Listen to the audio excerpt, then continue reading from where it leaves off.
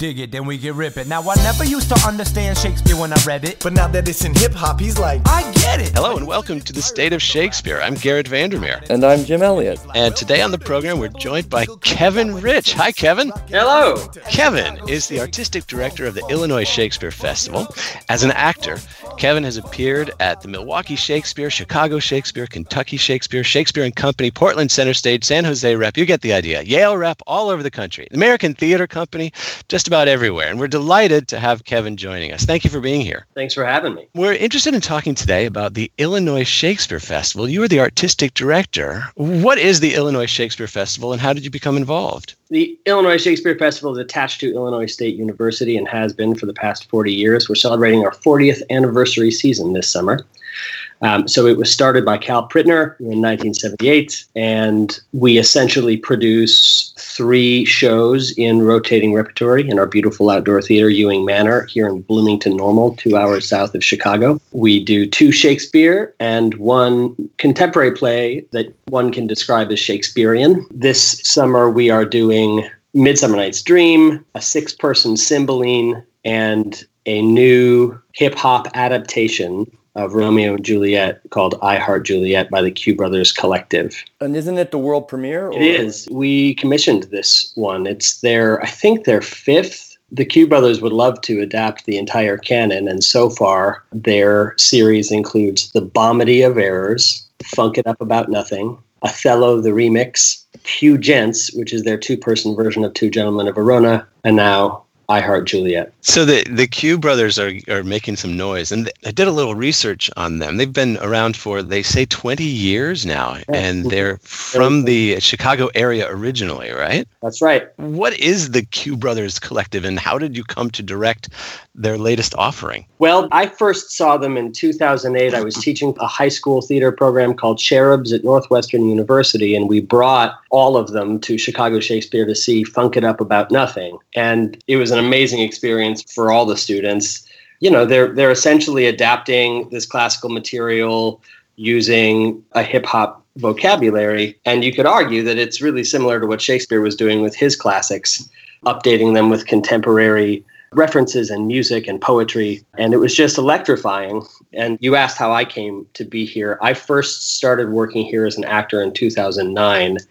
And at the time I was teaching at Kenyon College, and then a position opened up in 2013 to be on the acting faculty as well as artistic director. And I threw my hat in the ring, and here I am. And I thought of them immediately when I got this job, and we were able to make it work to bring them here in 2015 to do Q Gents. It was commissioned by the Oregon Shakespeare Festival, but Bill Rausch very graciously let us take a first look at it, and our audiences loved it. You know, it was funny. Initially, they thought, hip-hop Shakespeare, what are you doing? But then they came to see it, and they loved it. Then for the next 2 years, everybody said, when are you going to bring those Q boys back here?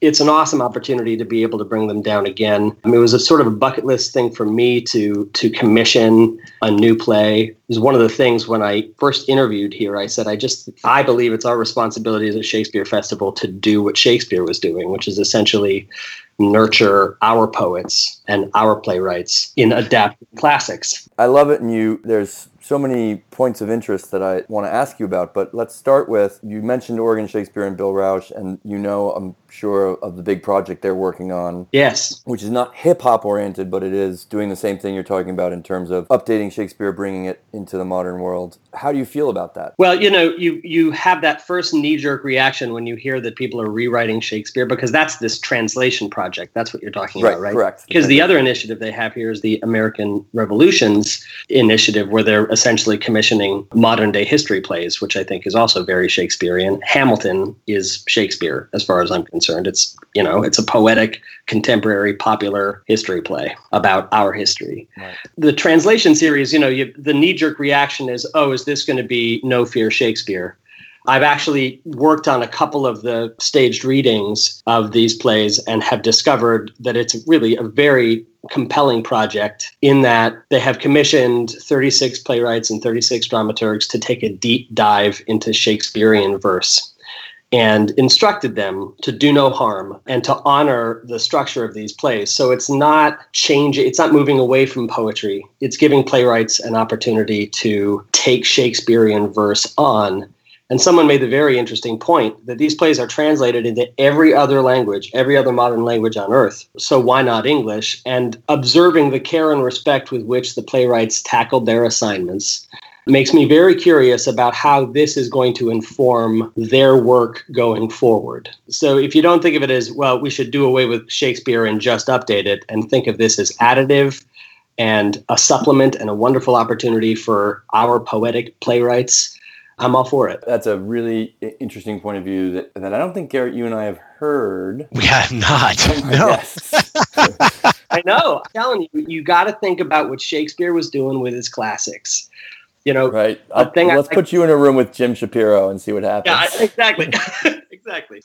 Back to your personal journey, Kevin. So you were working, you said, at Kenyon, and you threw your hat in the ring for this artistic directorship at Illinois Shakes. Take us back to where you were in your professional development. Did that feel like something that you felt like you were well prepared for? Or did that feel like a big step and a giant challenge? Yes. Well, it certainly felt like a big step and a giant challenge, and I was totally honored to be given the opportunity to take it on. It felt like a natural step forward for me in the sense that I have always been interested. And one of the reasons why I initially landed at a liberal arts college is because that's really what I was seeking, because I'm interested in working with artists who are interested in or inspired to impact their community in meaningful ways. And so when this opportunity opened up, what it came with was the opportunity to also more deeply intersect the MFA acting program at ISU with the festival. And I was planning on doing something like that at Kenyon anyway, so that a company already existed, it was a natural step forward. And we redesigned the program to have a focus on civic engagement. We attracted actors who are interested in taking Shakespeare to new territory. They became the touring company for the festival and took work all over central Illinois and beyond. And my next step, I've accepted a position at the University of Colorado Boulder to help develop programming in what we're calling Applied Shakespeare, which we think of as an umbrella term for Shakespeare that is for arts practitioners that are using Shakespeare in ways outside of the commercial theater, Shakespeare in prison, Shakespeare with veterans, Shakespeare with students with cognitive disabilities, and also the application of Shakespeare to new work. So in that way, the line makes sense, but it has involved some big leaps forward. I'm curious about what's going on at Colorado Shakes. We really haven't touched on it. It's doing really well. And actually, if you have interest, the thing that they're sort of most known for right now is their education tour, which is tied with the Center for Nonviolence. And they are doing productions linking Shakespeare and bullying prevention workshops. And they just got the huge NEA Shakespeare and Communities grant. So there's a lot of buzz around that right now. Oh, that's great. In terms of Applied Shakespeare, our last interview was with Kurt Toftland. Yes, who we had here to direct in 2015 and whose work is completely inspirational. And I have been reading a lot lately about how people are using Shakespeare with autistic children. Right. Check out, there's a program at The Ohio State University in conjunction with the Royal Shakespeare Company called Shakespeare and Autism that I'm interested in learning about this year. And it's weird that you say that, because I just had a meeting a couple of weeks ago with some schools in Colorado about developing something along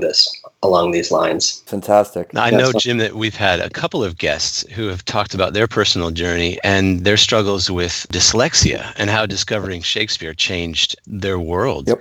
You know, it's a double-edged sword. On the one hand, I say that Shakespeare is given a horrible first impression by being compulsory reading in high school. On the other hand, it sets the bar low so that when people do see it performed and hear it performed, it's that much more surprising that it's accessible and thrilling to watch. Yeah, it is an uphill battle because Shakespeare, I mean, while a nice read, is not really meant to be read. It's meant to be heard and seen. Agreed. And I tell the story a lot, but the first Shakespeare I saw that really blew my mind was a 6-person As You Like It on a basketball court in the Lower East Side of New York. Oh. And kids who came to play basketball and saw that their basketball court had been taken over by theater people didn't leave. They sat on the basketballs and they watched the show. And the show was musical and imaginative and theatrical in that everybody was changing roles and it was interactive. And I was like, okay, there's something going on here. And the more I've learned about Shakespeare, the more I've learned that the way in which that play was performed is very similar to how he designed the plays to be performed. I think that when we talk about how accessible these plays are to a popular audience, or can be to a popular audience. The content and the poetry is part of it, but his staging practices, I think, also have to be a part of that conversation. The way in which he told the plays made them accessible across socioeconomic lines. And that's something I'm really interested in, both in staging his plays and in creating new plays, incorporating not just his poetry, but also his practices. So that may bring us to another question we have. What is the Improvised Shakespeare Company? Oh, man. How far away are you from Chicago? Because you got to see these.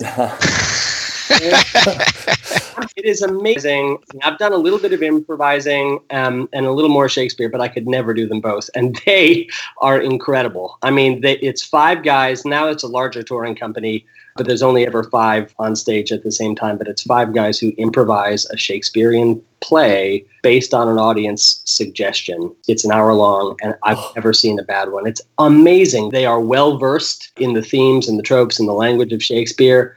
And so an audience suggests something, a title, essentially, of the play.